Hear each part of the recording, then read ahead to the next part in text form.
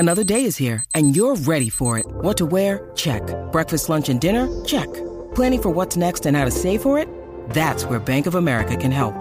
For your financial to-dos, Bank of America has experts ready to help get you closer to your goals. Get started at one of our local financial centers or 24/7 in our mobile banking app. Find a location near you at bankofamerica.com/talktous. What would you like the power to do? Mobile banking requires downloading the app and is only available for select devices. Message and data rates may apply. Bank of America N.A., member FDIC.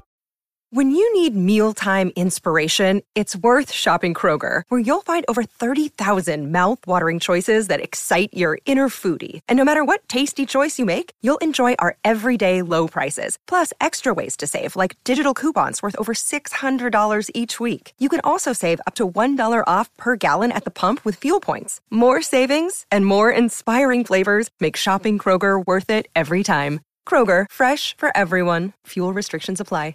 Hey guys, it is Ryan. I'm not sure if you know this about me, but I'm a bit of a fun fanatic when I can. I like to work, but I like fun too. It's a thing. And now the truth is out there. I can tell you about my favorite place to have fun. Chumba Casino. They have hundreds of social casino style games to choose from with new games released each week. You can play for free anytime, anywhere. And each day brings a new chance to collect daily bonuses. So join me in the fun. Sign up now at ChumbaCasino.com. No purchase necessary. VGW Group. Void where prohibited by law. See terms and conditions. 18+.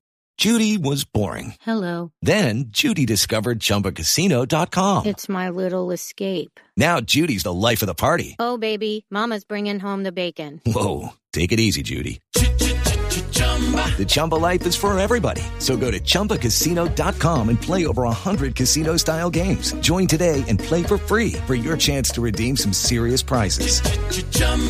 ChumbaCasino.com. No purchase necessary. Void where prohibited by law. 18+. Terms and conditions apply. See website for details.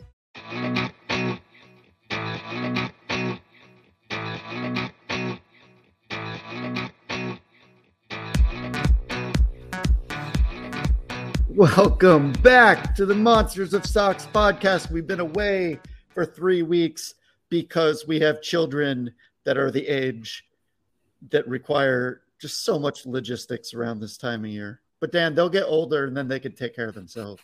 I've been banking on that for a while.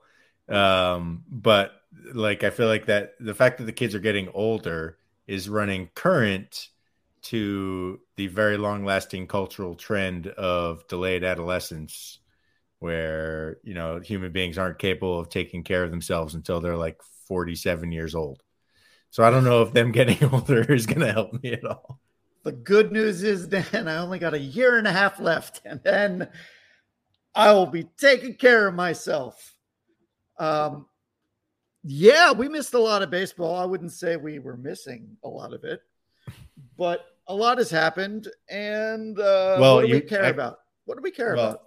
So a couple of things. One, you just broke out for the last. I just lost you for the last 45 seconds. So that was my internet just dropped. So I don't really know what you said. Did you just go through everything that happened over the last 3 weeks in 45 seconds? Is that what I missed? Yeah, it was like we didn't start the fire, but like sped up. You're in uniform today, by the way.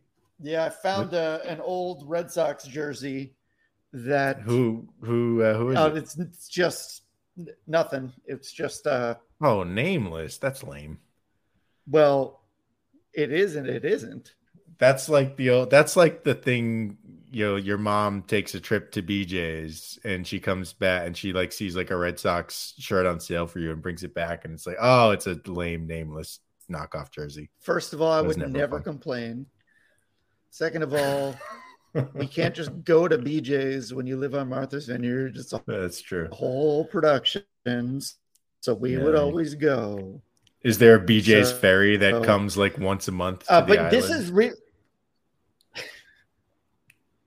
well, I mean, as a former Silver City Galleria employee, you will appreciate that our trips it was always BJ's, then Silver City, or the other way around, because BJ's had perishables. So, right. And then we go that's back. True. You go to the mall first. That makes sense. But this is made to be worn when it's very hot out. And I also thought that the numbers on the back do make it warmer. So this is not so bad. That's true. Yeah, that's true. You're not wrong about that. Baseball jerseys in general are not the most comfortable shirt to wear. I would like to see the not necessarily the look itself, but like the 70s style pullover jersey. If that came back today, I think that would actually be a real merchandise boon for Major League Baseball, because it's just like pullovers are so much more comfortable to wear than button downs. Well, and I think part of the reason they moved away from them is that they hadn't yet invented like Under Armour type fabrics. Right. So those things were the temperature they were not control. nice to wear, but now you could make it like the funny thing you said about baseball uniforms not being comfortable is like that is all they are designed to be. Yeah. They're not. There's no functional. They're component pajamas. To baseball uniform. That's true. That's a good point. It's not so much that they're not. Well, they're a little too heavy. They're a little too big to be a regular shirt. You can't just throw on a baseball jersey and just go about town without people looking at you and being like, that guy's in a baseball jersey. Yeah. That's what needs to be fixed. You know what it really is for the players? It's the pants.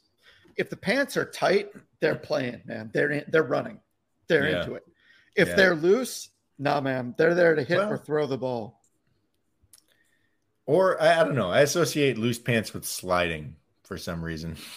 I don't have a good reason for that other than I associate loose pants with like the 1940s, and you know, of the 5 videos from the 1940s that get recycled over and over again, like 2 of them are Jackie Robinson sliding into home. So maybe that's why.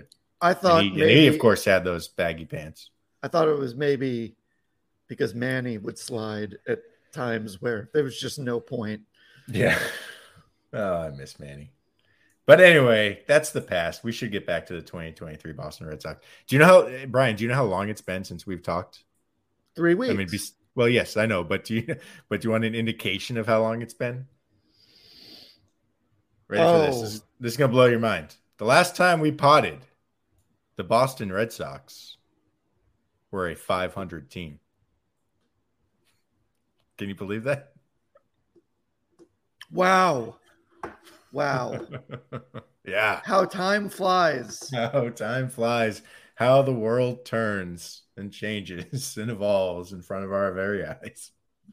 And they have had streaks in there too. They just can't quit it. They're getting a little bit loosey-goosey with the ups and downs. But they always come back. They're always coming back. What do you think? Lemon. Is there something to this streakiness, or is it just random? I saw some people online try to argue that they're a young team and this is what young players do. First of all, they're not remotely young at all. They're one of the oldest teams in all of Major League Baseball by the pure numbers. And then I also just don't know if I buy that like younger players are more inconsistent or whatever in general.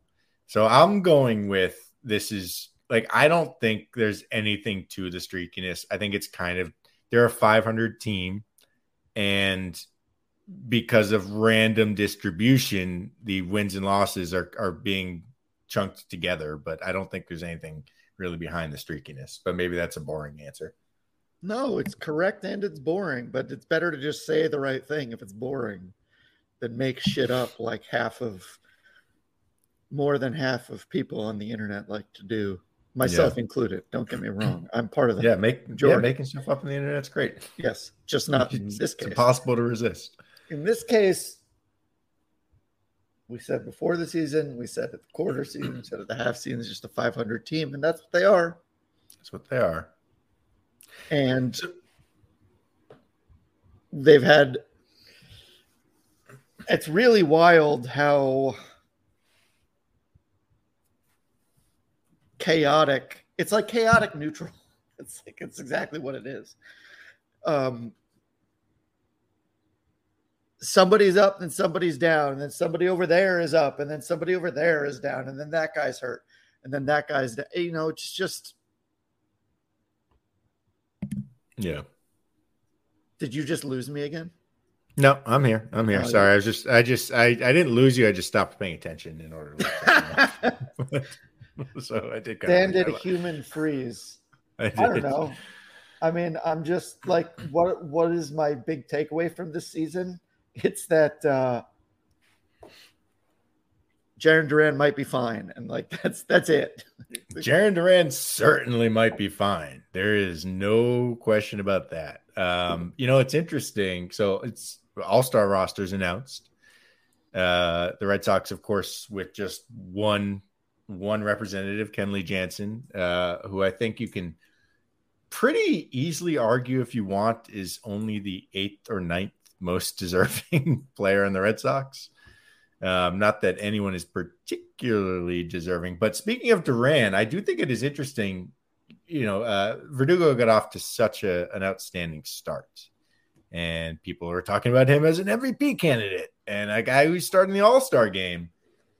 Now, 3 months into the season, you can make a very strong case that Jaren Duran has outplayed Alex Verdugo this year. I think the case against it would be the playing time, which I do think matters. I know, the WAR stats technically do obviously inherently try to take playing time into account, but sometimes I still think they even kind of discount just the positive effect of playing innings. And obviously Jaren Duran was in Worcester for the first 3 weeks of the season, but then more importantly, maybe to the All-Star argument, is they're still not letting Duran hit against lefties at all. Duran still, having Duran on the roster still requires Rob Refsnyder on the roster. Alex Verdugo doesn't give you that problem, but if you are just looking at the stats, you could make an argument that Jaren Duran has actually been the best outfielder in the Red Sox, not Verdugo. I mean, he's going to finish with more doubles than Verdugo. That's because it's what I realized. It's very hard for Jaren Duran to hit a single.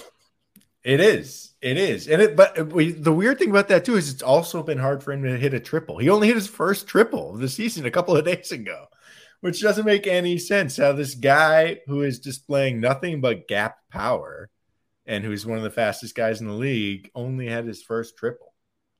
I mean, maybe that's the problem. Maybe the problem is that he's too gappy and he's not getting the ball down the right field line and having it rattle around the pesky pole enough. Maybe that is the issue. I do have to say that, having spoken at length, of course, about how the Red Sox are imitating the Rays in whatever way, the Refsnyder Duran platoon composite player is, oh my god, fantastic. It really is. Whenever people talk about platoon composite players, I always push back a little bit, because they'll just say, sure, if you add up Jaren Duran and Rob Refsnyder's stats, you get one of the best players in the league for sure. But the whole thing is it's two guys, and people forget about that. It's like, yeah, okay, you have one of the best players in the league, but you only have a 26-man roster. And so if it takes two guys to get you that, it's not necessarily a clear-cut good thing. But having said that, I mean, yeah, Rob Refsnyder against lefties is an all-star caliber hitter, and Jaren Duran against righties has been an all-star caliber hitter. Yeah, I mean, it's sort of they have to be this good for it to work. Yeah. And I guess, I mean, amongst the things it means, you got to say Adam Duvall is not going to be on the Boston Red Sox a month from now, right? He has to be traded. Even if they can't get anything back for him, there's just nothing for him to do on this team right now at all. Yeah, I mean, it's obviously we're going to talk trade stuff. We might as well do it now. And, Paxton seems like an obvious choice, but they do need people to start games. I think that, I mean, obviously Paxton, this would be the sell high move of selling high, but Duvall seems certain, because. And I don't think they're going to get anything of value for Adam Duvall. I really don't. And, any team could have had him in the offseason. But just when you have a guy who's someone who contributes at the major league level and has literally no role on your team. I mean, he's the fifth best outfielder on the team right now. You remember when the Red Sox didn't have enough outfielders in April? That was funny. Well, I do. Go ahead. No, I mean, what Chaim Bloom has shown he will do is, I don't know what he'll do with Duvall. I assume he'll trade him, but in terms of acquiring players, he'll do like the thing they did very most notably with Kyle Schwarber, is that they'll replace Duvall basically by getting him back, but as a different person, by somebody who's at the very last second wants to offload a guy. Yeah. Well, I guess that is the question about Bloom in general, and with Duvall being a sort of good microcosm test case for it. You know, we have talked at length about Chaim Bloom will make just about any move if he sees it as giving the Red Sox surplus value. And that's, you know, the Kyle Schwarber deal was a prime example of that. They got Kyle Schwarber incredibly cheaply. Pretty much he was injured. Pretty much every pitcher contract they've done is like that. Pretty much every single one. And you go back to last year's confusing trade deadline.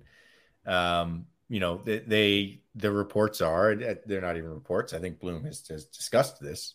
They did put JD Martinez on the block. JD Martinez was a pending free agent. They had no interest in re-signing JD Martinez in the offseason. And JD Martinez wasn't even really doing all that much for the 2022 Red Sox. So to the extent that they were still trying to stay in it, JD Martinez wasn't a big component there.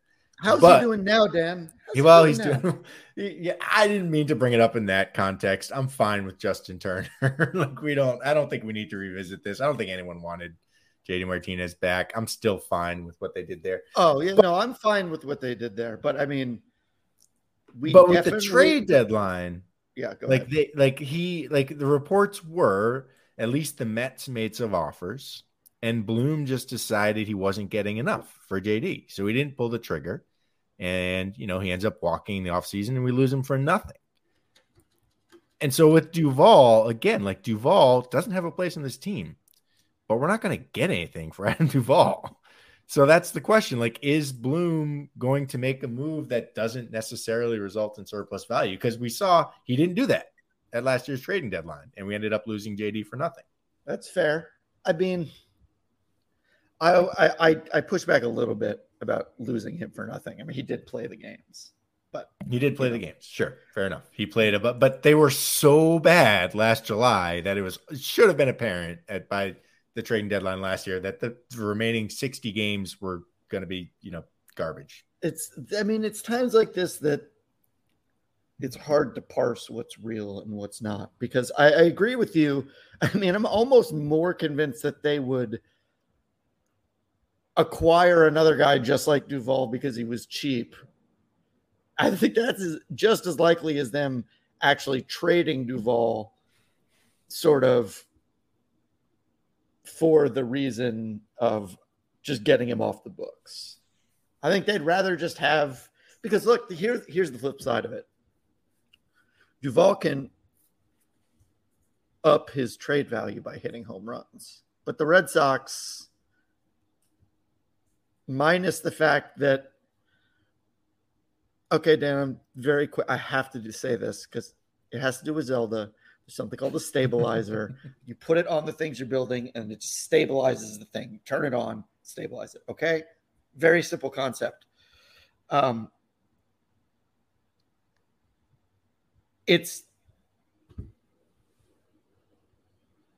totally forgot what I was going to say, so fuck that. Yeah, I don't know what you're saying either. Yeah, I'll think of it. To your point about him building his value with home runs, when's he going to play? Oh, when's he going to play for the Red Sox? I remember now. We have a stabilizer on the season so that it stays at 500. Now, if we didn't have that, and Adam Duvall hit home runs, they might start winning, and things would get destabilized. Well, that's the thing, is the stabilizer real? And that sort of gets back to what we were talking about at the beginning. Yeah. Are they just destined? It's not destined because that's not real, but like they seem to be they seem to be the exact team we thought they would be. And the fun part, insofar as it's fun at all, is sort of figuring out what crazy avenue they're going to go on next to stay at this level. Yeah. But you're right. I mean, he might not play. He might, but then again, people could get, who knows, Dan? People will get hurt. Yeah, of course. I don't know. You seem despondent about not knowing. Well, no, but I was just thinking, because the JD thing brought this up, and I was going to bring it up on the pod anyway. And it was, it's like Mookie's birthday or something, and they did his status through age, whatever, of like WRC plus. He's second all time. So, I mean, I don't know if that's good, but it seems it's pretty good. That's pretty good. All right. Yeah. I'm done with that. Mookie did you hear he's going to participate in the home run derby? I'm glad. There are more 2018 Red Sox in the All-Star game than there are 2023 Red Sox in the All-Star game. Well, and there arguably should be 4, because Eduardo Rodriguez got really screwed, mostly just based on timing. Because he after putting up one of the best first 6 weeks of the season has been hurt, but he's healthy now. And the Tigers' lone representative, Major League Baseball really screwed this up, in my opinion, is Michael Lorenzen. Who's an ERA. Get rid of the stupid requirement, man. No. I strongly disagree with that. As someone... Okay. Let me push back. Add an event to the home run derby day where you can incorporate somebody from every team and do it that way. No. Strong disagree. As someone who was like 8 years old and who got so excited when Scott Cooper was introduced as the lone Red Sox representative. That's important. That needs to be there. I don't think we don't deserve to have a player. Kenley Jansen should not be on the team. Kenley Jansen should not be on the team. No, he should not. But, you can make cases for a lot of other guys. There's no one who's a slam dunk. I hate making cases. The 2 examples that drive me up a fucking wall were Daniel Nava and Brock Holt. And it was just because they were just on the borderline. So it became a talking point for like a month. And just like they made Jim Leland talk about Daniel Nava. On what planet? Why are we doing this? Well, the Brock Holt thing, I think was a little bit different because, and I don't remember. And he did make it. He did make it. I don't remember who made that pick, whether it was Major League Baseball or whether it was the manager, because they've changed the way they pick reserves so many times now. But I think like when Brock Holt made it, I feel like whoever made that pick was trying to make a statement about players like him and about utility guys, and that they have a role and they have value in Major League Baseball and should be recognized as such. Well, I also think that because that still determined home field, I think, right? So maybe those games you would run through players because you're trying to get everyone in. I feel like on a purely logistical level for the All-Star game, having one utility guy must be extremely helpful for the manager. With you're trying to work in guys at different positions. You just move him anywhere you want. Yeah. By the way, I'm just going to offer an unpopular opinion right now. I had no problem with the All-Star game determining home field advantage. I thought it was kind of cool, and I'd be happy to go back with it.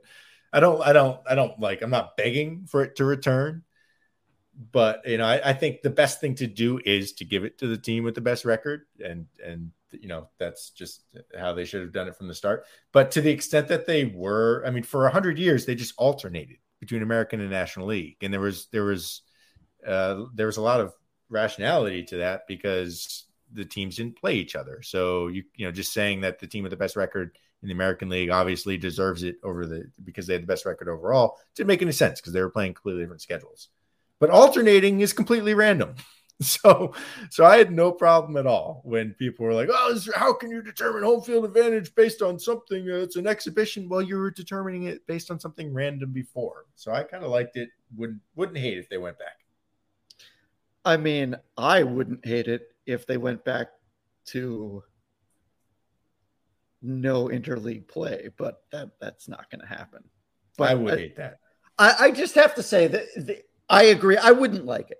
Except for it made the World Series so mind-blowing. Yes, that is true. Because you're like, these two things don't belong in the same place. And it was, you had no idea what to expect. So it was really cool in that way. But it's an anachronism. Yeah. And they're think about how long it took to unify the DH rules after that, speaking of anachronisms. Well, that's something I did enjoy. I enjoyed having the leagues play with two different rules. I had no problem with that. I liked that National League games had a different rhythm. This wasn't about bunts, you know, or double switches or anything like that. I simply liked that when you watched a National League game, you had to sort of pay more attention to the lineup and sort of this, you know, where the state of the game was and what inning it was. And, you know, if you're watching a team and you're watching the Cardinals and they put two guys on base with two outs in the fifth inning and like the 7-hitter is up, like that guy needs to bring those guys home because, you know, they're screwed. The next inning, they either have the pitcher coming up or they're in a position where they have to take out their starter and weaken their team in that respect. In the American League, it's like whatever. In the American League, a team could score 6 runs in any inning at any time. Whereas the National League, like it was more of an up and down flow to it. And there were more tense moments sprinkled throughout the game in the National League because of that, I think, because you knew the pitcher was always there and you weren't always going to be able to score. Now, having said that, like I liked having the DH too. So I thought I was perfectly okay with one league doing it one way, one league doing it the other way. As a fan, I liked being able to see both styles, and I'm kind of sad that that's gone too. This is some real old man ranting at cloud hour. That's fine. Go back to Russia. I do think that they've sort of married the two with the pitch clock and the universal DH. I feel like because you say about the pace and the flow, the games are starting to get that, you know, and that's not the same way, but noticeably so. And it's, look, man, Rob Manfred is not a charmer, but this has worked. That is the most understated thing you have ever said in your life. Rob Manfred is not a charmer. God, there's more of that there's more from where that came from after this break that we were supposed to do. Is that a tease? Ago. Is that a tease? It's a tease. It's 15 minutes late, but it's a tease. All right. This podcast is sponsored by Cloud Optimizer. As a business owner or IT manager, are your cloud investment costs going up and you don't know why? It's time for Cloud Optimizer. As you migrate your business to the cloud, what you're spending and why you're spending it can get a little hazy. But Cloud Optimizer clears up the mystery and puts the cloud to work for you. Cloud Optimizer starts by analyzing usage patterns, right-sizing resources, leveraging discounts you may not be aware of, implementing automation, and much more. And by reducing unnecessary expenses and maximizing performance, Cloud Optimizer guarantees you a savings of 5 times what you spend for their service. As you utilize cloud-based services more and more, you don't have to lose sight or control of your spend. You can stay agile, streamline your costs, and optimize your performance, plus save significant money with Cloud Optimizer. Make the cloud work for you with Cloud Optimizer. Get a free assessment and find out how much you can save by going to cloudoptimizer.com. Go to cloudoptimizer.com for your free assessment. That's cloudoptimizer.com. With Lucky Land Slots, you can get lucky just about anywhere. Dearly beloved, we are gathered here today to... Has anyone seen the bride and groom? Sorry, we're here. We were getting lucky in the limo and we lost track of time. No, Lucky Land Casino, with cash prizes that add up quicker than a guest registry. In that case, I pronounce you lucky. Play for free at LuckyLandSlots.com. Daily bonuses are waiting. No purchase necessary. Void where prohibited by law. 18+. Terms and conditions apply. See website for details. Hey guys, it is Ryan. I'm not sure if you know this about me, but I'm a bit of a fun fanatic when I can. I like to work, but I like fun too. It's a thing. And now the truth is out there. I can tell you about my favorite place to have fun. Chumba Casino. They have hundreds of social casino style games to choose from with new games released each week. You can play for free anytime, anywhere. And each day brings a new chance to collect daily bonuses. So join me in the fun. Sign up now at ChumbaCasino.com. No purchase necessary. VGW Group. Void where prohibited by law. See terms and conditions. 18+. Hello, it is Ryan, and we could all use an extra bright spot in our day, couldn't we? Just to make up for things like sitting in traffic, doing the dishes, counting your steps, you know, all the mundane stuff. That is why I'm such a big fan of Chumba Casino. Chumba Casino has all your favorite social casino-style games that you can play for free anytime, anywhere with daily bonuses. That should brighten your day a little. Actually, a lot. So sign up now at ChumbaCasino.com. That's ChumbaCasino.com. No purchase necessary. VGW Group. Void where prohibited by law. See terms and conditions. 18+. And we're back. We're ready for our next segment. We don't know what it is, but we're. I have a couple of new. I have a new segment. If you want me to just throw you on the spot here. Yeah, I have a new segment, but it's for the end because it's not. It doesn't have to do with baseball. But Okay. Do you have Manfred talk? You want to get some? No, forget about that. Let's put Manfred aside. It is true that Manfred talk would probably not be about baseball. Would be about revenue. We don't share. want that. Yeah. No, I have a new segment I'm going to debut here. It's called Which is Cooler, and I'll tell you what's not cool. The name of that segment. So we need to work on coming up with a cooler name for that segment. But here you go. I'm going to ask you. I'm gonna pair a couple of things together, and you're going to tell me what's cooler. Okay. And I understand the assignment. I feel like this is kind of the opposite of the anger scale because you get to express joy. It's the summer. Let's try to. Although I do still have some things to get angry about. But I'm still me. So let's explore both sides. All right, Brian Joyner, tell me what is cooler, the fact that Alex Verdugo against the Toronto Blue Jays in back-to-back games ended one game by throwing out a base runner at home, or that he ended the next game, well, not technically ended it, but close, by hitting a home run in the ninth inning. Oh, throwing the guy out at home. Throwing the guy out at home is cooler? Easily. I generally agree with that statement because throwing a guy out at home is one of the coolest things you can do on a baseball field.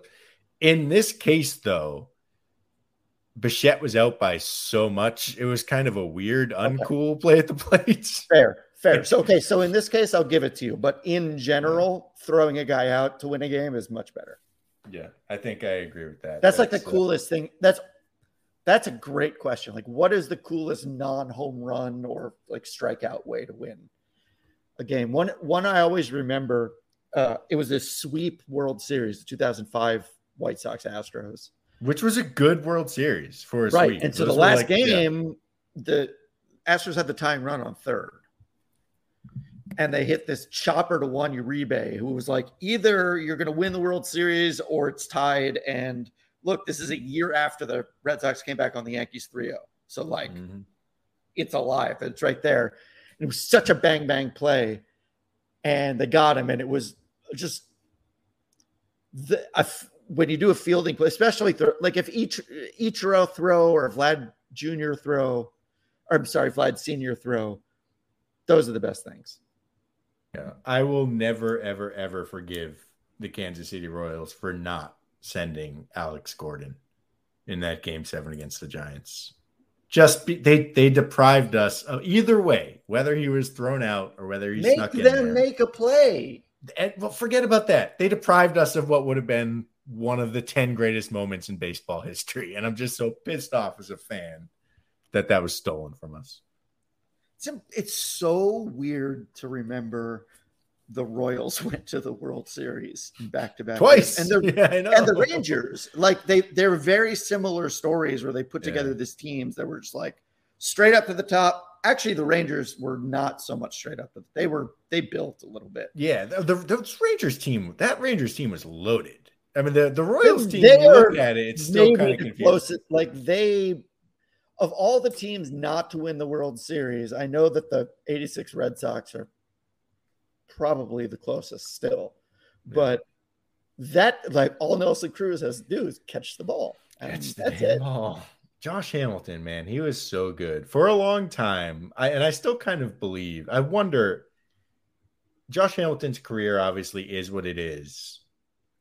But I think it's possible that Josh Hamilton is one of like the 10 most talented baseball players of all time. Just when you consider the fact that he did what he did without having played in the minors at all, and having completely just like wrecked his body for 7 years before he did that. I mean, think about that, because he is the natural. Yeah. And I do wonder, I think like his career is one of the biggest what ifs in baseball history. You have a guy who comes up as the number 1 pick overall and then just completely falls into crack for the next 5 or 6 years or whatever it is, doesn't get any developmental time in the minors at all. And it didn't matter. He came up with the Reds and was just great from day one, and then took it to another level with the Rangers. Like, how good would he have been had he never touched crack? At his best, if you judge all the players at their best hitting, he's one of the 10 best I've ever seen. Yeah, I mean, his swing was just so goddamn beautiful. Yeah, he reminds me so much of Josh Gordon, the receiver, who had one full season in the NFL, basically, where he played 14 games and led the league in receiving for the Cleveland fucking Browns when they were terrible, and then just couldn't keep it together. But anyhow, I don't know how we got there, but there you go. Okay, throwing out a runner. The cool seasons were cooler than the bad seasons for both those guys. Yeah.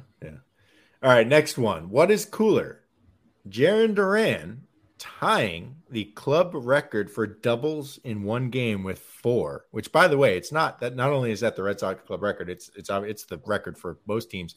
It's only happened 17 times this century, which really shocked me. So most seasons, or not most seasons, but we do not have a player hit 4 doubles in one game every year. So what's cooler? The fact that he hit 4 doubles in one game, or the fact that he could have hit 3 doubles, 1 single, and 1 home run, because that 4th double bounced off the very top of the wall? What would have been cooler? 4 doubles for a club record and something that's happened 17 times since 2000, or 3 doubles, a home run, and a single? The 4 doubles. Because he had a chance at a 5th, and he got a single, but, Yeah. I mean, look. 3 doubles and a home run and a single. I understand it's better, but it's cooler. We wouldn't be talking. We wouldn't be saying. We would be like, "Oh, remember that great game for Jarren Duran?" We're like, "Ooh, it's the 4 doubles game." But I can see it because doubles have been so tied to home runs, and as we discussed, unless he hits Jarren Duran's natural hit is a double. Yeah, it's hard for him to hit one bad enough out of the infield. Yeah, I mean the first one he hit that game was a little loop right off the end of the bat. Like it wasn't hit hard at all, and he just stretched it. I think that he's answered some questions. I think that because he fell back into a funk and now he's climbed back out of it. He really has. I can't believe, frankly, given how last year went, and not just how poor he was in the field, but how poor mentally he was, jawing with the fans in Kansas City, and then he had some bad post-game comments complaining about fans at home. Like, I'm shocked at his mental abilities to keep coming back like this. I don't know if he's in therapy or what, but yeah, I don't know. I do know that, look, we know athletes heal faster than normal people. I don't know how that applies to mental issues, but I will say that I am astonished that the day people are listening to this, Alek Manoah is going to be starting in the majors again. Wait, because I didn't even hear that. Yes. He had like his first good start. Wait, time out. He's facing the Tigers. So you decide whether that's the majors. Yeah. Right. But it is shocking to send somebody to your complex to work on their mechanics, which, okay, we understood that, get shellacked in a game down there where obviously they didn't care about it, and have a good showing in AA, and that was it. Yeah. Like, you're back. Did you see, I don't know who gave the quote. I think it must have been somebody in the Blue Jays front office after he got shellacked in the Complex League, which, as you said, like, they should have come out and just been like, whatever, it's fine. Like, he was just trying to do one thing. We don't care about results.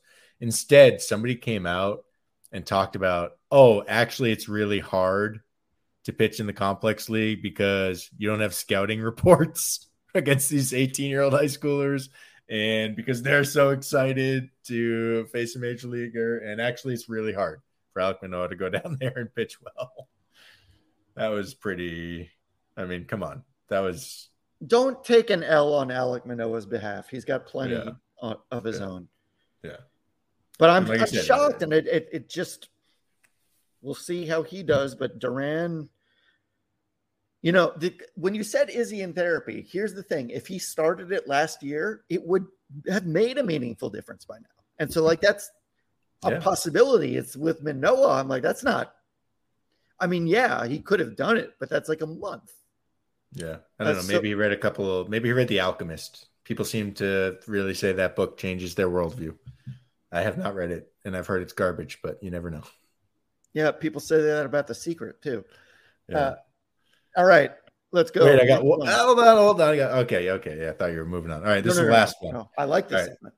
This is the last one. So far, I'm in agreement with you. I think we may disagree on this one. What is cooler, David Hamilton's mustache or Justin Garza's mustache? I'm going to refresh myself here. David Hamilton's is a little bit of it's a little porny, I would say. I would call that a little bit of a porny stash. It's also a little Mookie Betts-like. Whereas Justin Garza, to me, kind of looks like an early 20th century surrealist painter. Yeah, I like Garza's. Hamilton's is like, I mean, I appreciate Scuzz. I'm not calling him Scuzz. I'm saying if you have a mustache, first of all, if you have a mustache, period, you know what you're doing. Okay. I'm not being like, oh, no, it's just like beard is different because, like, yeah, the beard. I'm saying that self-servingly. I don't know. Facial hair for athletes is different. They're allowed. Society allows them to do things with their faces that it does not allow us to do. Anyone who has a mustache inside or outside of a baseball stadium is making a statement with the mustache. They know it. Yeah, that's true. Certainly out of a baseball stadium. Whereas a beard can be attributed to just general laziness. Yeah. So I think we're 3 for 3 in agreement here. I think Justin Garza's mustache is wonderful. I put that up as a poll on Twitter a couple of weeks ago, and this has never happened before.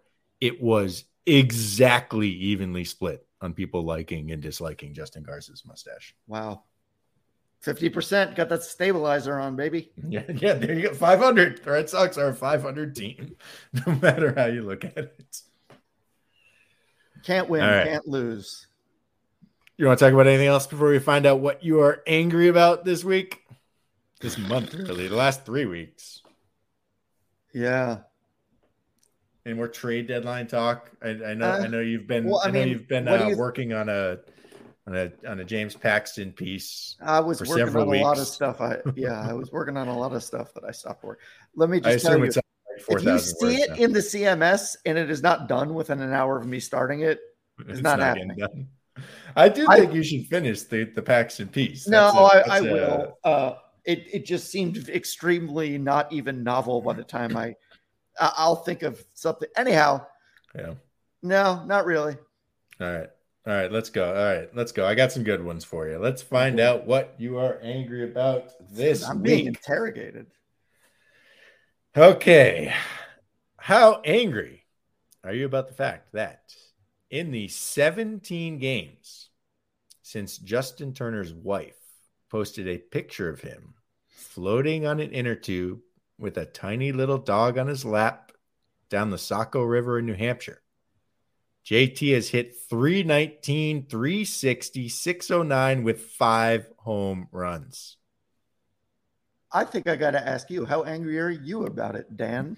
I am I'm overjoyed about this. We have talked, we did a lot of goofy drafts in the off season, and a couple of I think we drafted our ideal hangs with players, and a lot of my ideal hang scenarios involved taking Red Sox players around New England and showing them and reveling in the glory of New England. Yeah, this is pretty much right on the bullseye. The fact that Justin Turner is going up to New Hampshire and going river rafting on an off day, and then he hit 2 home runs the next day. I mean, God, I love that. Well, and as you know, second half he might be heating up, baby. He did it last year. So I don't know if you've stumbled across Justin Turner's wife's social media presence yet. No, what's her name? Her name is Courtney Turner, and it's Courtney with a K. And I believe her handle is Courtney with a K, or whatever. But she's a podcaster. And so she's very active on social media. She's posted pictures of them on the tee. She's posted pictures of the two of them on the harbor. And like I said, in New Hampshire, they seem to be going up to New Hampshire a lot. But let me read you the description of her latest podcast episode, because I think, look, we are the #1 baseball podcast in the Netherlands and Indonesia and Madagascar. What about Sri Lanka? I thought Sri Lanka. I actually think I just confused Sri Lanka with Madagascar. Sorry, Sri Lanka. But we have some competition here. Here's the latest description from Courtney's podcast. Courtney discusses her sadness over Wheel of Fortune's announcement of Pat Sajak's retirement after 41 seasons. She shares the story of when a bird pooped on her head en route to the Red Sox game at Yankee Stadium. Justin discusses the foul ball in New York that became a viral social media post. Courtney details an experience in the family section at a game and how she could not hold back with a fan. I mean, I haven't listened to that episode, but I am going to. Absolutely. That's some gold in there. Does she have like Boston connections? Because she has Indiana roots, UCLA. She is really taken to Boston, it looks like. Oh, she has. Yeah. They're just around town. They're the new Hernandezes, Kike and Mrs. Kike. It's funny to see them at the Children's Hospital wearing masks, given that Justin Turner was very, such a good point. Very critical to World Series ending stuff. Yeah, maybe they weren't together in 2020, and so she has educated him on the importance of mask wearing. 6-time marathon. That's crazy. That is insane. I don't like that. Here's the thing. I don't care for that. I think when people do one marathon, then they're just like bottles open. Like maybe once you do the second one, you're like, okay, well now the top is really off. Yeah, I suppose. I don't know. I feel like doing one. Yeah, go for it. If you want to make it a semi-regular thing because you enjoy it, sure. But I just don't understand how anyone has the time. How do you have 5-hour blocks on a Saturday to just go for an 18-mile training run? I never. There's a lot of stuff I don't understand about other parents, but God bless them. I don't think they are parents. All right, negative 10 on the mat on that one. Negative 10. That makes you super happy. Okay. All right. How angry are you about the fact that I recently came across some random fan discussion on the internet? And you know what? Maybe I'm part of the problem here by even elevating random fan discussion.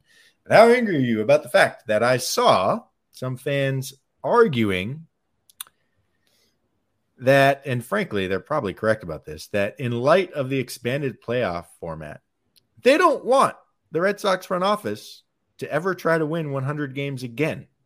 And in fact, they think it is no longer the smart thing to do for a team to try to win 100 games, because it then makes it harder to maintain a level of success over a long period of time. And all you need to do these days is basically win 90 to 95 and you're in.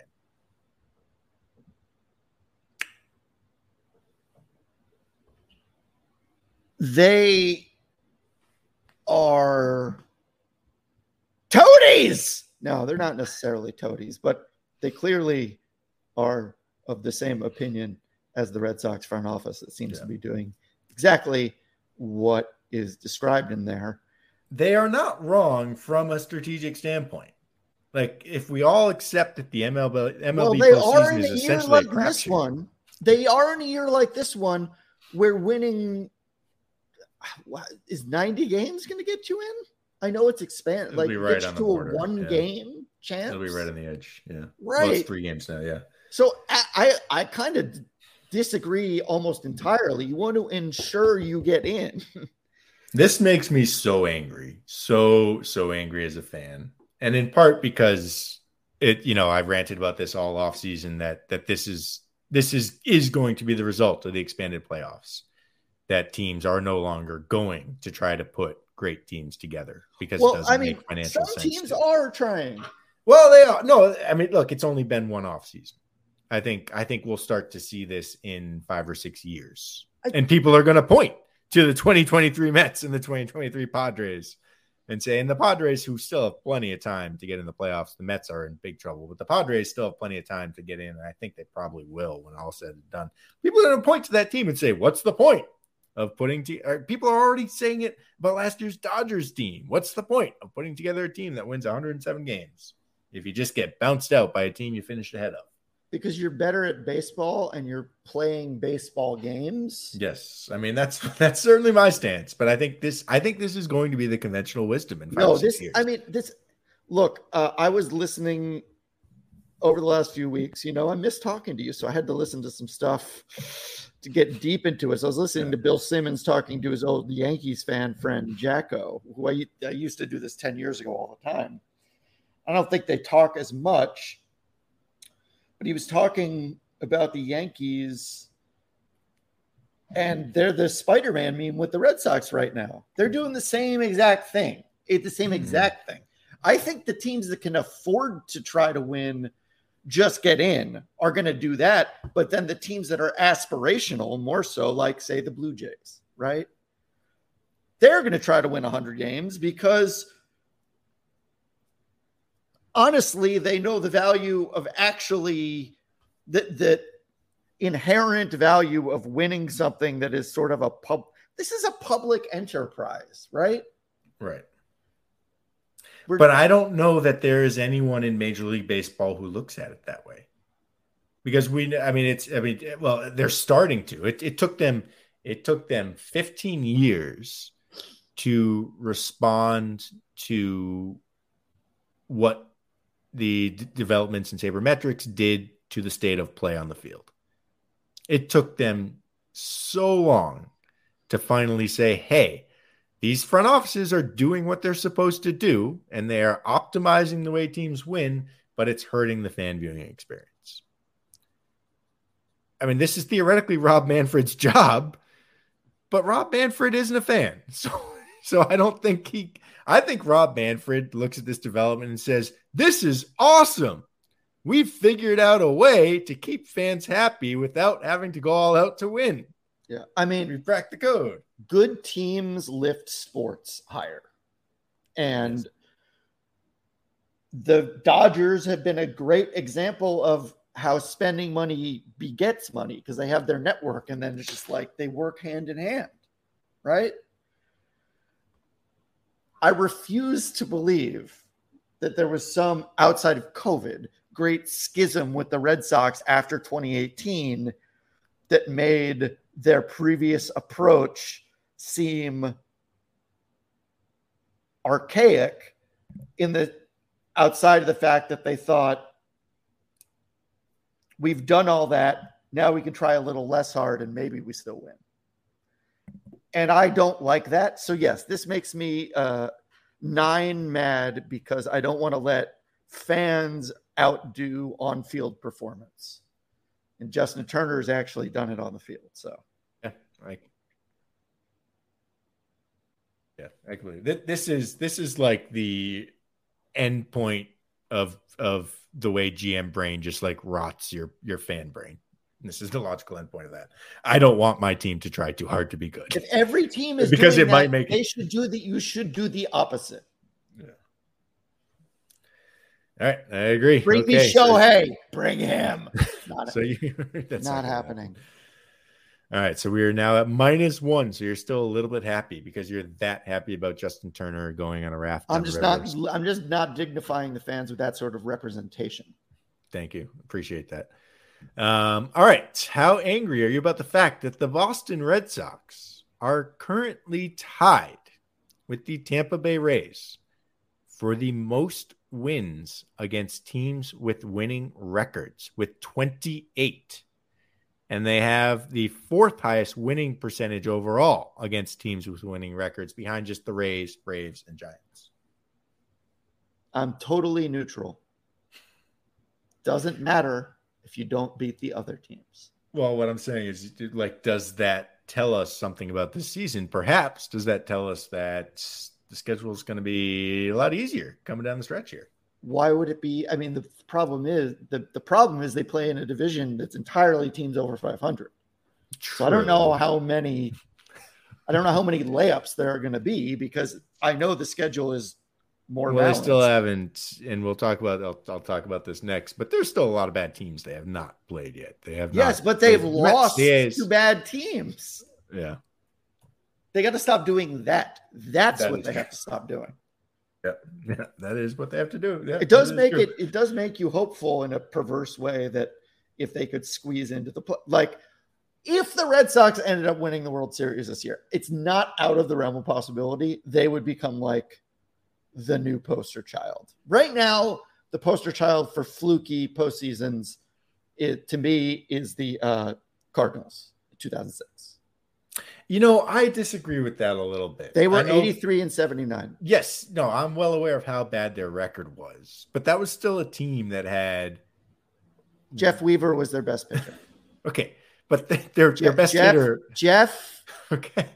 Their best hitter was one of the greatest hitters of all time. He was in a lineup with Jim Edmonds and Reggie Sanders and Scott Rowland. Like that team, I mean, they won 100 games like a year or two before that or after. So like they were in the midst of a run of dominance and they had a fluky down year and then it came together in October.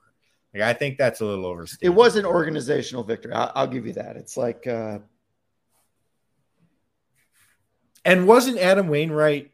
Yeah, Adam Wainwright was better. Yes, obviously. He was. Yeah, Jeff Weaver was great in the playoffs, but Adam Wainwright might have won the Cy Young that year. Yeah, he won it around that. Up. Yeah, I mean, he was certainly in his prime. He was definitely in his prime. Anyhow, 0. It doesn't matter. You got to beat okay. You got to beat everybody. All right, fair enough. How angry are you about the fact that in a recent interview, Tristan Casas claims that he does not know at all his statistics, except for what he does say he knows how many home runs he has because he said it's been so few and far between that it's just impossible not to keep track. But he claims has absolutely no idea what his batting average, on base percentage, WAR, WRC plus, anything. Doesn't know. Is it how much I believe him or how mad am I at him? A little bit of both. I don't know. First of all, do you believe that claim? No, it's on the fucking screen. Yeah, there's no way I believe this is like the David Ortiz, Dustin Pedroia thing, where Pedroia was like, I mean, this works in Casas' favor, where like somehow over 9 years, David Ortiz didn't realize Dustin Pedroia's name was Dustin, despite the fact. So I didn't read that story. What? No, it's a video. Pedroia's. Fill me in. I saw the tweets, but I didn't actually. Pedroia was going into the Red Sox Hall of Fame, something like that, right? Yeah, or maybe Ortiz. I don't know. But they called him Pee Wee all the time, and then one day there was a new catcher came in and was talking to Pedroia on the mound, and they're like, "Dustin, what do you think?" Ortiz takes Pedroia aside. Like, what? Who? He literally goes, "What the fuck did he call you?" And Pedroia's like, my name has been up there. So athletes can have tunnel vision. Athletes can have tunnel vision, but when it's your own stat, I don't believe it. No, I don't believe it for 1 second. This is like, I mean, I don't believe you when you tell me you don't read the comments under the articles you post. Why not? Why not? I'm too old for that shit. That's the equivalent. That's our equivalent of our slash line. No, it's not, because it's not. If I just don't have to, if I don't scroll down, it's not in front of my face. Yeah, fair. All right, I suppose so. David Ortiz is full of shit too. But I also don't write anything. So what would I read the comments on? That does help. That does help things. I think you and I both had a rough couple weeks in terms of life stuff. In terms of help, yeah, for sure. All right, so what's your number there? Oh, well, I don't believe him, so let's go 7. 7. So you're angry about him lying? I don't want him to feel like he has to lie to us. Yeah, I agree. Don't make yourself into a character. Just be one if you are one, and don't be one if you're not. That's a good point. Yeah. Don't lie to us, Tristan. We know you know. All right. Last one. How angry are you about the fact that this is what the Red Sox schedule is leading up to the trade deadline? We got one more game against the Texas Rangers tonight, against the very, very good division leading Texas Rangers. Rangers. Pitching for the Rangers tonight, Dan? No, nasty Nate. Love you, dude. This is one of those where I'm fine with it. Like, I get the Nate thing. I feel bad because a lot of my best friends on Red Sox Twitter are like huge Nate Eovaldi fans, to say the least. But I just wish him the best. Maybe even against the Red Sox. I mean, I can't even, as with JD Martinez, I went on record on Over the Monster last year saying they should not attempt to re-sign Nate Eovaldi. So I can't get too mad again. It really looked like to me, I mean, this guy is still a guy that breaks down constantly, and he will break down again before his Rangers contract is up for sure. His velocity numbers really scared me last year. I thought it was totally fine to move on from him. I also thought they were going to be active in the offseason pitching market and not just settle for Corey fucking Kluber. So if I had known that it was Eovaldi or Kluber, I would have said, okay, let's re-sign the dude. But that's another one. Both JD and Eovaldi, I can't get too mad at him for either one of those. All right. So, yeah. All right. So the schedule is 1 against the Rangers tonight. The rest of the game, 6 against the Oakland Athletics, 3 against the Chicago Cubs, 3 against the New York Mets. That is 12 games against teams below 500, and then just 2 games against the Atlanta Braves, 3 games against San Francisco Giants. That is a very, very good schedule. I'm still afraid of the Mets. Sue me. Yeah, no, I don't disagree with that. They have good players. They have good baseball players, so that's not great. And look, one needs look no further than that Rays-A's series where the A's swept the Rays, culminating with their what was it, walk-in game? The reverse walkout. Yeah. The reverse walkout, right? Yeah. So, look, this is what I'm saying. They need to win these games. All right. I'm 0. I don't care. You don't Just care. beat who you're playing. What do you think Chaim Bloom's number about this is? Because do you suspect, as I do, that he probably wants to sell?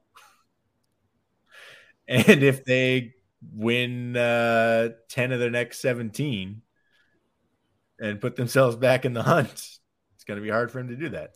I don't think he wants to sell. I don't think he cares. I just think he wants deals. He wants steals, not stolen bases. He wants steals. And I think he looks at especially the trade deadline, less so the offseason. He definitely looks at the offseason that way, but there are moves like, you know what a zugzwang is? Nope. In chess, a zugzwang is when you have to make, it's your turn, you have to make a move, but every move you could make is bad. So it's like pick your poison. And I feel like with building the roster, something like Trevor Story was like, fine, I got to sign a player. But he thought it was like, maybe it's a steal, maybe it's not, I don't care. But especially at the trade deadline, I think he's just like, just give me, I don't think he cares. See, like he hasn't been a big seller. I mean, he's been a little seller. He has not been a big seller. He has not been a big seller. But what I think you might be underestimating is the fact that James Paxton legitimately could be the single best pitcher on the market this year.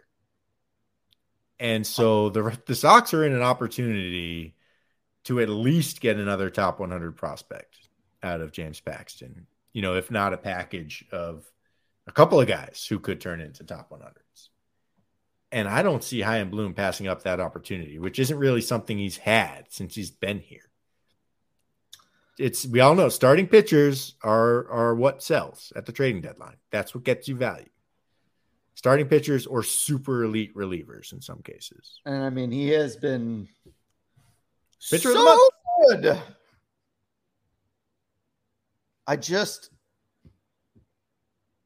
Is his contract expiring? It is.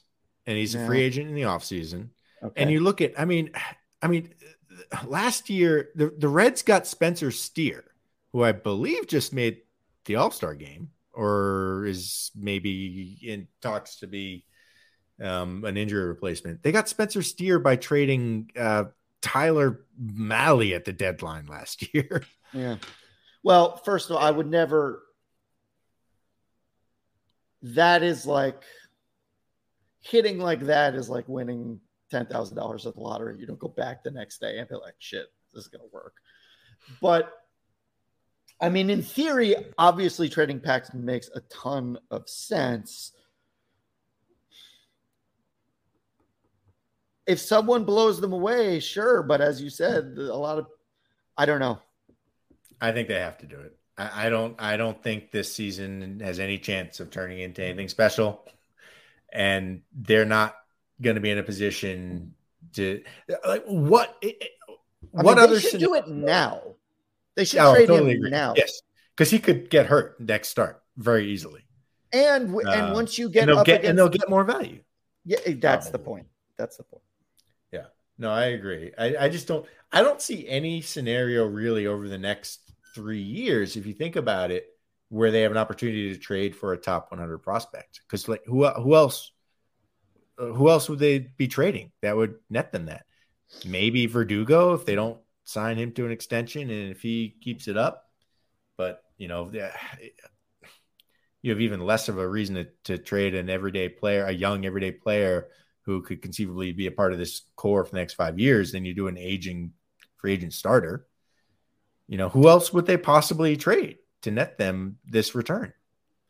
Sale doesn't have any value. You're not trading any of the young guys, right? We know that. Well, yeah, I mean, Duran has taken himself out of that conversation, and that would have been he would have been like not a top 100 because that would just be replacing like for like. I mean, he maybe could be now. You could get that for him now, but now you're not going to trade him. Well, the irony, this is it. This is Bloom's chance. This is Bloom's chance to trade for an elite prospect, and he loves trading for prospects. He has not been able to trade for an elite prospect. He's only able to trade for the David Hamiltons and the Willie Abreu's of the world.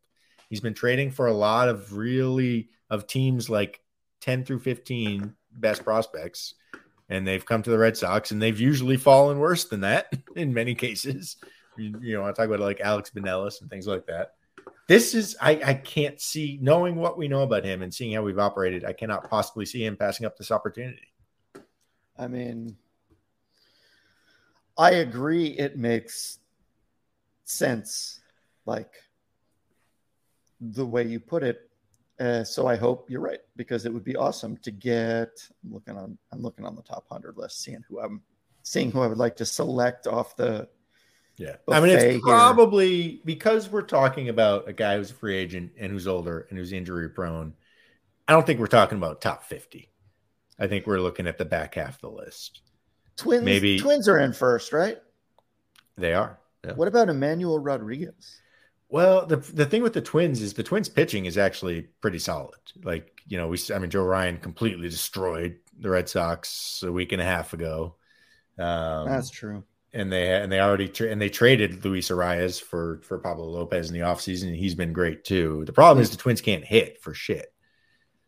So that I don't think they're going to want to give up much for James Paxton. Although if you put Paxton, that's a really strong postseason top three. Those three guys for the Twins. That's what I'm saying. Like for that reason, like pitching, you do like maybe you can't have enough of it. What about Ronnie Mauricio? I mean, tell me about Ronnie Mauricio. He's a Mets shortstop who's been like a prospect forever, but he was international, so he's really young. Anyhow, forget it. Like the Mets would be a good partner in this, frankly. Why would the Mets trade for James Paxton? I don't think they're giving up. You don't think that? I mean, no. If they go on a run before July 31st, then yes, I agree with you that they would be likely to say we're still in this and we'll show you. So I guess the question is, how likely do you think going for a run is? Yeah, maybe wow. not. I didn't Ronnie realize Mauricio. I didn't realize the record was as bad as it is. I didn't realize that Ronnie Mauricio is slashing 300, 348, 505 with 12 bombs in AAA this year. You know what the destiny here? Here's the destiny. Phillies, baby. The Phillies. Of course. Oh my God. Of course. Oh, that has to happen. Damn it. This guy, Justin Crawford, who's 87th on MLB's list. Perfect. Wow. Do it. The universe does need to give us that, doesn't it? Oh my God, the content. It's perfect. It's also perfect. All right, let's take a look at Justin Crawford here. Center fielder, 6'1", 175. All right, how old are we looking at here? 19 years old. And he is in A-ball. Guys, we're just solving the world's problems over here. He is an A-ball, and he is doing very well. That's what I'm A-ball. saying. There we go. That's the one. Yeah, they need to bump him up. That 35 stolen bases. See, caught stealing just 4 times. That's pretty good. He has no power at all. He has 1 home run. So he'll just get the Durant doubles. That's what he'll do. Yeah, it looks like 378 on base off a 322 batting average. That's not a bad approach. Are we going to talk about the A's? Is that who they play? They do play the A's this weekend. Do you know something about the A's for us to talk about? No, let's predict a sweep and move on. I don't think they're going to sweep. What about this iteration of the Red Sox team tells you that they're going to sweep the A's? That's a very good point. All right, let's go the other way. 1 and 2. I think they're going to lose 2 out of 3. Yeah, let's do it. I agree. I like that. The pitching staff is in shambles right now. I like that take. They did 1 bullpen game already this week. They're probably going to have to do another one this weekend. That's the only thing with Paxton, because they need people to throw the ball. They need people to throw the ball. Yeah. All right. Let's get into recommendations because it gets into my new segment. Okay, so you want to start with recommendations and then spring the new segment on me? I'm going to do it the other way. Okay. New segment is 1,000 laps of summer. I'm going to swim 1,000 laps this summer. Really? The segment is how many laps have I done so far this summer? I want to hold myself to it by doing it on the pod. Okay, so this is just pool laps? 25 yards. Okay. So if you want to get branding and saying it's Olympic-like lap, that's 50 meters, 50 yards. You could say 500 laps of summer, and then you have a nice little dovetail with that movie title. Right. Yep, that is cute. Doesn't matter. Now, when you go to the beach, are you going to just guess at 25 yards and then add that to your total? I'm talking about in the pool right here. Oh, okay. You have a pool. Oh, it's a community pool. Gotcha. That's pretty But nice. Here's the thing. I'm I've been the first person in 4 out of the last 5 days, and often the first person out. I'm like in, out. Yeah. So it takes about a minute to do a lap, and I'm building it up. So far, I've done 220. Mm-hmm. I did 40 yesterday, which is 1,000 yards. I keep saying yards because on my watch it says yards, centimeters, but same shit. Yeah. I've always wanted to be a better swimmer because it is that's why I didn't grow up swimming. Like, even though I grew up on the island, I just was never comfortable. And then later in life, I'm like, well, this is good. Also, it's like, yes, it does not hurt your joints. So did you have to like do something to teach yourself to actually have proper swimming form, or are you just going in there and flailing around? That, and you just figure it out. Yeah. I mean, I'm sure if I had a swimming coach, they would have things to tell me, but you can feel what works and what doesn't work. And very pointedly, I've gone every day the last 8 days, except for Saturday, because that's hard for me to do on Saturdays. And I've alternated like long days, like going for length and then going for speed. But the first few days, just getting my breath and like just not. But you see the growth very quickly, and if you're doing it methodically like I am, it's very plain as day. Like my breathing is getting much better. My form is getting better because I'm getting stronger, because I'm going longer, and I'm alternating like going fast and going for it's but my recommendation is swimming. That's it. Yeah, that is a good recommendation. I don't have access to a pool. I do have a lake in the neighborhood that people swim at all year round, because some people are insane. But I don't know. I mean, that would be a big conquering my fear things for me. I don't even like to swim in the ocean. What? Again, a guy that grew up on Martha's Vineyard. Well, here's the thing. I wasn't the kind of guy who had a boat. Like we didn't own a boat. My mom's boyfriend for a while did have a lobster. We did go get lobster pots with him and pull them up and bait them and put them back. Your mom dated a lobsterman. He was a guy who had lobster pots. He was a firefighter. Oh, interesting. Well, that's even cooler. A firefighter / lobsterman. Right. So, but yeah, my recommendation is swimming. I'm holding myself. The 1,000 was meant to be utterly attainable, not like I'm going to run. If you're already at 220, you're going to hit it easily. It's but I've been very disciplined at the beginning. So it's, but even if you don't, I mean, if you keep up your pace, you'll be done in like 2 weeks. So even if you're not that disciplined, you'll be able to get this done by the end of the summer. Yeah. This is an easy one. I think you should make it like 10,000. Well, I was going to do 2023. And if 1,000 is that attainable, do that. Yes. Then no. But my point was just do the 1,000 and then figure out what you want to do. Yeah. All right. Fair enough. You might get bored of it and want to do something else. It is already a little boring, but that's why, yeah. All right. My recommendation could fit in with yours. I recommend very much going to the Finger Lakes region of upstate Western New York. I think it is an incredibly underrated vacation destination for people on the East Coast. It's just, the lakes are huge. The lake that we were on is like 30 miles south to north. They're not that wide. They look like fingers. That's the name. So it's only like 2 miles across at its widest point.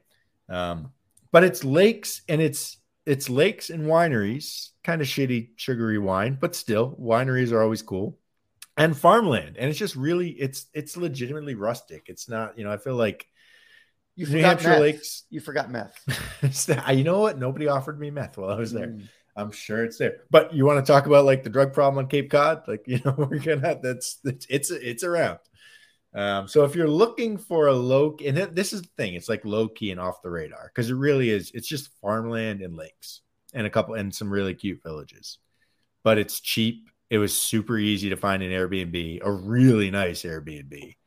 And so like you're thinking, if you don't have a summer vacation planned yet, you're thinking about the New Hampshire lakes, you're thinking about the Berkshires, the Cape, consider the Finger Lakes. It's a longer drive for sure. 5-hour drive from Boston. That's not super close compared to some of those other spots, but it was our second time up there. We went with my in-laws, and it was a great time, great week out there. So that's my recommendation. And you can get your laps in. All right, I have two competing thoughts to that. One, it's not salt water, so please go fuck yourself. But wait for the second one. I don't disagree with that Two, stance. I missed the vineyard planning window, so I have my kids for a vacation in August, and I'll probably go to the Finger Lakes. There you go. It's even closer for you. I could keep these two ideas in my mind, and yes, the swimming would be nice. The other part about all this is my daughter goes to camp at the pool, and it starts right when the pool opens. So when I drop her off, I'm just like, I drop her off and I get in the pool. So It works perfectly. Yeah. But noted. And it's not 5-hour drive for me. So that's nice. No, wait, it's still probably at least 3 hours, but it's not a short one. Yeah, but it's not too bad. So yes, highly recommend it. Pretty affordable, pretty beautiful. And like I said, it's really off the beaten path. So we got anything else?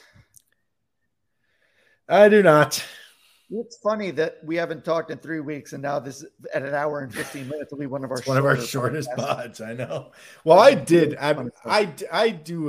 actually on my notes here, I have a document that I keep open, just a pod ideas thing, and I just, as I'm watching the Sox, I will just write random things down to remember to discuss this on the pod. But since we haven't talked in 3 weeks, and since we weren't necessarily planning on missing the pods in those weeks, I have things down. Like I just have written down here, David Hamilton stand-up steal. I remember when it happened, but I don't like, what game was it? I don't know. Did the Red Sox win? I don't know. It was like 2 weeks ago. Are you a 30 Rock what fan? are we going to say? You a 30 Rock fan? I've seen it here and there, but I've seen probably fewer than 25% of the episodes. Yeah. One time, Liz Lemon just finds something written down, a card she wrote, and it just says bird internet. And she's like, I believe that's Twitter. Yes. If I know my internet. So I have that written down. I have Jarren Duran pinch hit while sitting on 3 doubles written down.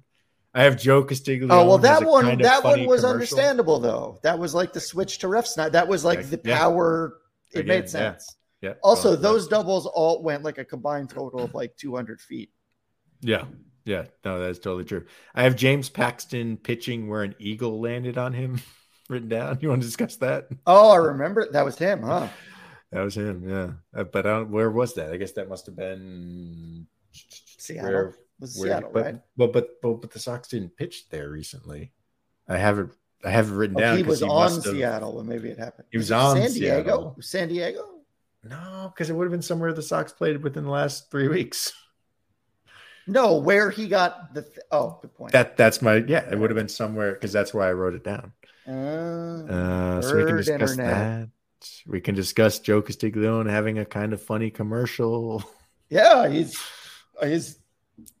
chopping it up, Joey. He is. And then I have a bunch of stuff about. I have some numbers and stats and an actual look into how injured the Red Sox truly are, but we could save that for next week. We're going to. Yeah. All right. Next week, folks, we'll have programming planned. Until then, enjoy the march to 500 and back. Dan, have a good one. Take care, dude.